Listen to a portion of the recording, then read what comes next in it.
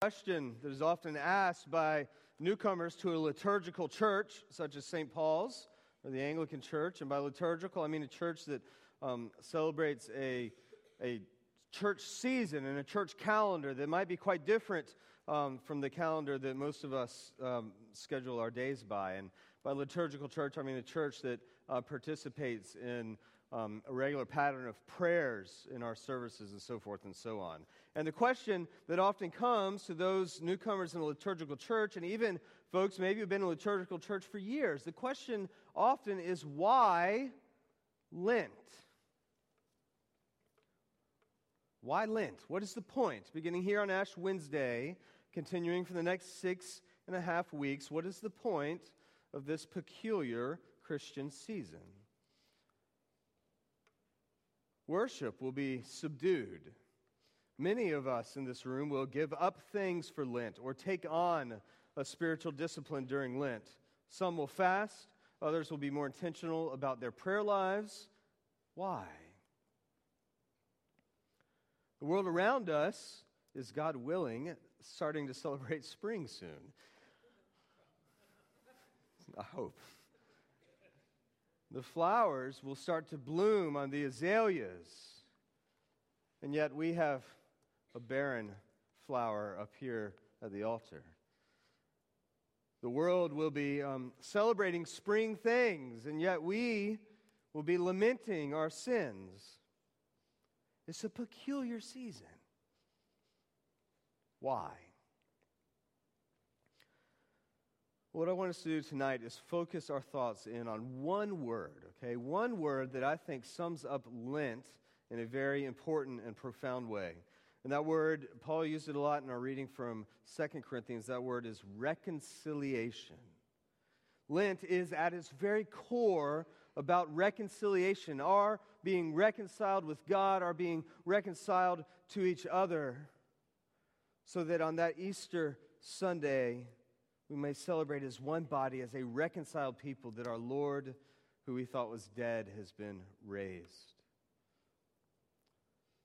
So the 40 days of Lent, and here's a little bit of trivia, that 40 days does not include Sunday, okay? If you counted 40 days from today, you come up about 6 days short of Easter. Sundays, we're celebrating resurrection days, and so they're not part of the great 40 days of Lent. But at the same time, we are celebrating Lent, but anyway, that's just how we do it. The 40 days of Lent culminate in these great events of Holy Week, the passion and the resurrection of our Lord Jesus Christ. And these events, which we will look ahead to week after week for the next 6 weeks, these events are about nothing at all if they are not about reconciliation. That is what they are. That is God reconciling us to himself in his Son, Jesus Christ. And so what we're going to do tonight is take a little bit of time. We're going to look at 2 Corinthians, and we're going to see how we're reconciled to God. And then we're going to talk about what exactly we might do to appropriate that during this Lenten season. So how we're reconciled to God, that's going to be less practical and more theoretical, but I'm hoping to catch your heart with that. And then how we might appropriate it. I'm hoping this will be practical, some things you might be able to use this Lenten season to help us be reconciled to God. So, 2 Corinthians chapter 5, if you have a Bible or a phone or something with a Bible on it, I love it when you follow along, and you can pull that out right now. Otherwise, I'll go through it. But 2 Corinthians chapter 5, beginning at verse 21. This is one of the most profound verses in all of Scripture. For our sake, he, meaning God, made him, meaning Jesus. Okay, so follow along with me. For our sake, God made Jesus to be sin, who knew no sin, so that in him, in Jesus, we might become the righteousness of God. Paul is imploring us, he's just done the verse before, he's imploring us, be reconciled to God, because God made Jesus to be sin, even though he didn't know sin, so that we might become the righteousness of God. That's the heart of reconciliation. That is the center of this great exchange, is how we're reconciled to God. That sinless Jesus would take on our sin. In fact, Paul says that he would become sin. And he does that so that we might be made right with God. But not just made right with God, that we would somehow become the righteousness of God. What an amazing thing this is. That we come here tonight in our own brokenness and our own sinfulness. And when I talk about sin, some of you might be thinking, well, I'm not that bad. And I would say, well, you are. Consider for a moment the standards you set for other people, the expectations you have of those around you, okay? Consider that expectation. What is the ideal person? How should they behave? How should they interact with me? What am I looking for in that situation? Consider that for a second. Then ask yourself, can I live up to my own standards? Can I live up to my own standards that I have for all of you in this room? No.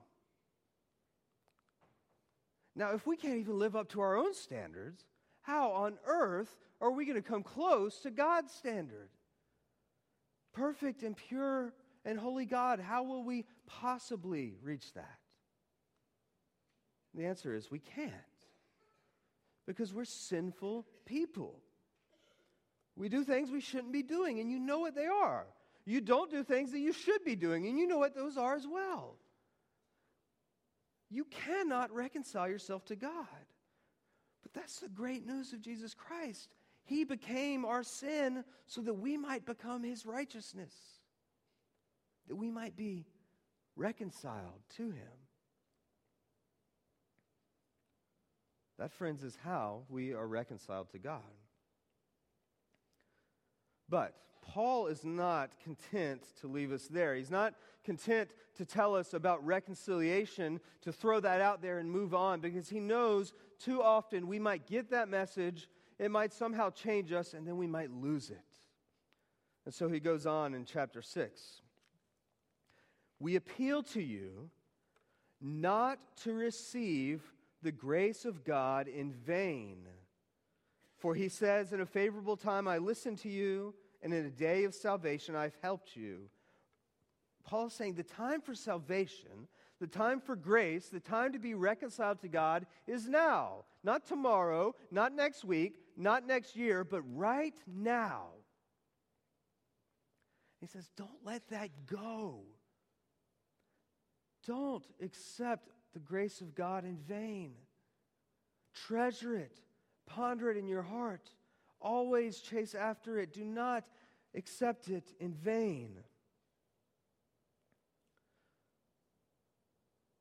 Friends, we live in a culture that is still largely Christian, especially here in the South and especially in Somerville. Now things are changing, and I know those of you who have been around for a long time, you can tell me all the changes that have happened, and I know this. I know they're changing. But for the most part, the question in Somerville is not, do you go to church, but where do you go to church? Generally speaking, not everybody, but generally speaking, that's still the culture we live in. And because of that, I would say to you, it is very easy to take the grace of God in vain, to let it slip out of our fingers. Why is that? When our faith is challenged, we actually hold on to it more tightly. When we are being challenged, when it's actually hard to follow Jesus, in many ways we hold on to it more tightly. It is more cherished of a gift. The problem is, and I'm thankful for this, it's not a problem, I'm thankful, excuse me. I'm thankful for this. But nobody in this room is in danger of losing their head because they believe in Jesus. You're not in danger of that. And thank God we're not. But we are in grave danger because we're not challenged, because we don't understand what it means to live out an alternative worldview, to live as different types of people in society. Because we're not challenged to do that, we are in grave danger of taking the gospel in vain, of having it slip out of our fingers, because we look like everyone else. We do things like everyone else, and so all of a sudden Christianity gets watered down and the gospel gets watered down. That's what happens to the Corinthians.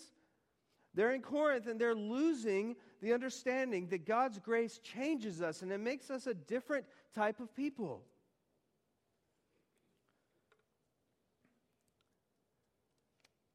Sometimes following Jesus, unfortunately for us, doesn't look that much different than our neighbor who doesn't follow Jesus. He might have more free time on Sunday morning, but other than that, it looks very similar. And that's a problem. When that happens, we are taking the grace of God in vain. I'm thankful, though, because Lent offers us a chance to refocus, to reprioritize, to actually claim the differences of being a Christian, of being a follower of Jesus. If we're to observe a holy Lent, then we'll not be allowed to take the grace of God in vain. This time of year, we're called, as unpleasant as it is, listen to this. This is how we're going to do this. If we want to observe a holy Lent, if we want to be reconciled to God, if we don't want to take the grace of God in vain, then our sinfulness must be ever before us. It must always be in front of us. When we lose track of that, when we lose grasp of that, that's when we start slipping into a culture that doesn't understand these things. But if we can put our sinfulness always in front of us, then we're ready for reconciliation. Then we're ready to hold tight to the grace of God. The question then is, how are we going to do this? How are we going to be reconciled? We've seen it in Jesus Christ, but how are we going to get our sin in front of us so we can actually hold on to that, so we can know it in our heart of hearts? And the first thing I want to say to you is this. It's only by the power of the Holy Spirit that you can do that. There's nothing you can do, as we were saying, there's nothing you can do to earn the grace of God. There's nothing you can do to hang on to that by being a better person or a more holy Christian. But we do have an opportunity during Lent to do some things that help us to remember our sinfulness. Now, that's not pleasant. That's not something we want to do. But that is a good and holy and godly thing to do, especially this time of year. We can engage in spiritual disciplines that help us to seek the grace of God. Spiritual disciplines that help us to become acutely aware of our sins. And not just the sins we engage in, but the sins we don't engage in. The sins of neglect. Sins that we things we should be doing, but that we're not. So I'm going to give you 4 things. I'm going to put 4 things before you that you might consider this Lenten season to help you keep your sin ever before you. To keep it in front of you so that you might hold tight to the grace of God. The first one is this.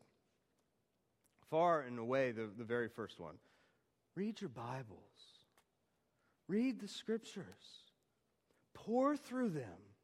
Let them show you what it looks like to follow Jesus, what it looks like to be a holy child of God. Let them convict you in those places where you have fallen short. And let them remind you time and time again of the promises of God. Now, how do you do that? Well, you can start in Genesis. 4 books in or so, there's a book called Leviticus, and that one's pretty tough. But you can do that. You can start at the beginning and read it to the end. Or there's other ways. There's other plans. There's other ways to read your Bible. Talk to somebody who knows these things. There are plenty of people in this room tonight, plenty of people in this parish who can help you read your Bibles. John and I would be happy to come alongside you. But maybe you make a priority for Scripture this Lenten season. Second, maybe you make prayer a priority. Listening for God. Praying to God by all means, but also, what if you just sat still and listened to hear what the Lord might say? Well, let's be honest. This can be very hard for some of us to do. To sit still and to listen. Others of you are really good at that. I struggle with it. I really have to push on to do this well. But I'm telling you, persevere. It's very hard at first.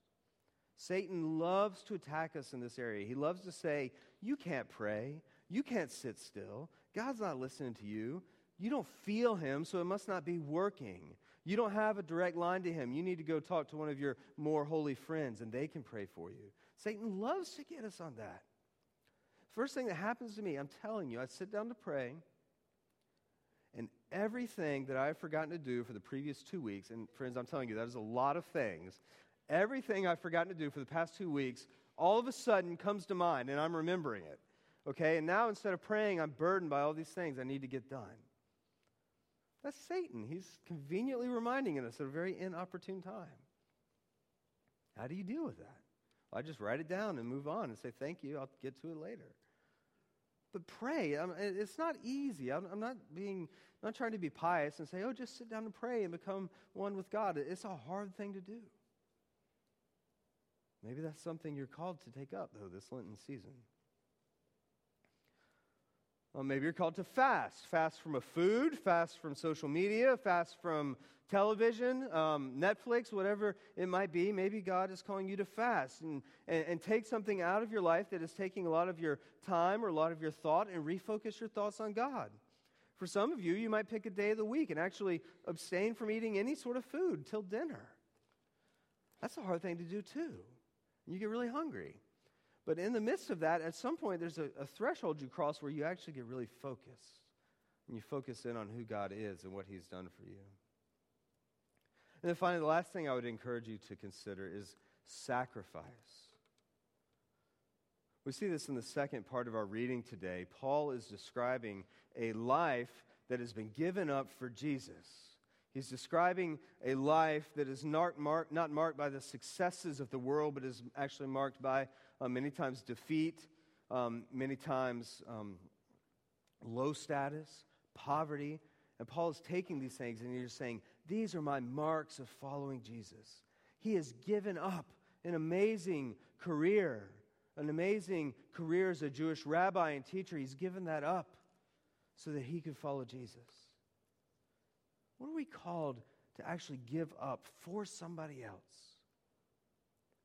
Is there something you can do for your husband or your wife that is actually maybe very costly or very hard for you to do, but you could do to serve them, to sacrifice for them? Maybe for your brother, your sister, or for your parents. What is God calling you to do to sacrifice for somebody else? 4 things, then, that you can take on this Lenten season: Scripture, prayer, fasting, and sacrifice. But remember why you're doing it, so that our sin can be put before us, so we can confess and repent and be reconciled to God. And so in a few minutes, we'll actually invite you to keep a Holy Lent. We'll have time to sort of pray on that, some quiet time, and let the Lord speak to you. And I do pray that this is an invitation, that this Lenten season you would focus not on the things of this world, but focus on God. Focus on being reconciled to him. Focus on repentance. Invite him to put our sin ever before us.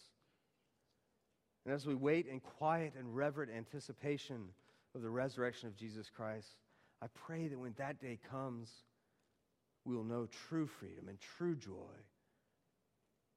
and the hope of eternal and everlasting life. Let's pray.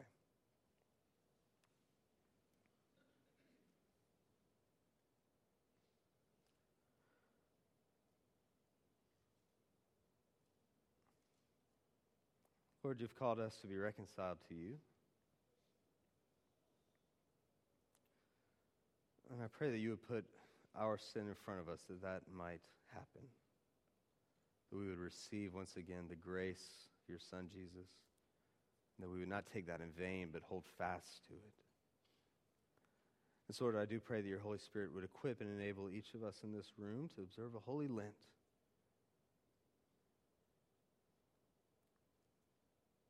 That we may do so, and in so doing be reconciled to you through Jesus Christ, our Lord and Savior. Amen.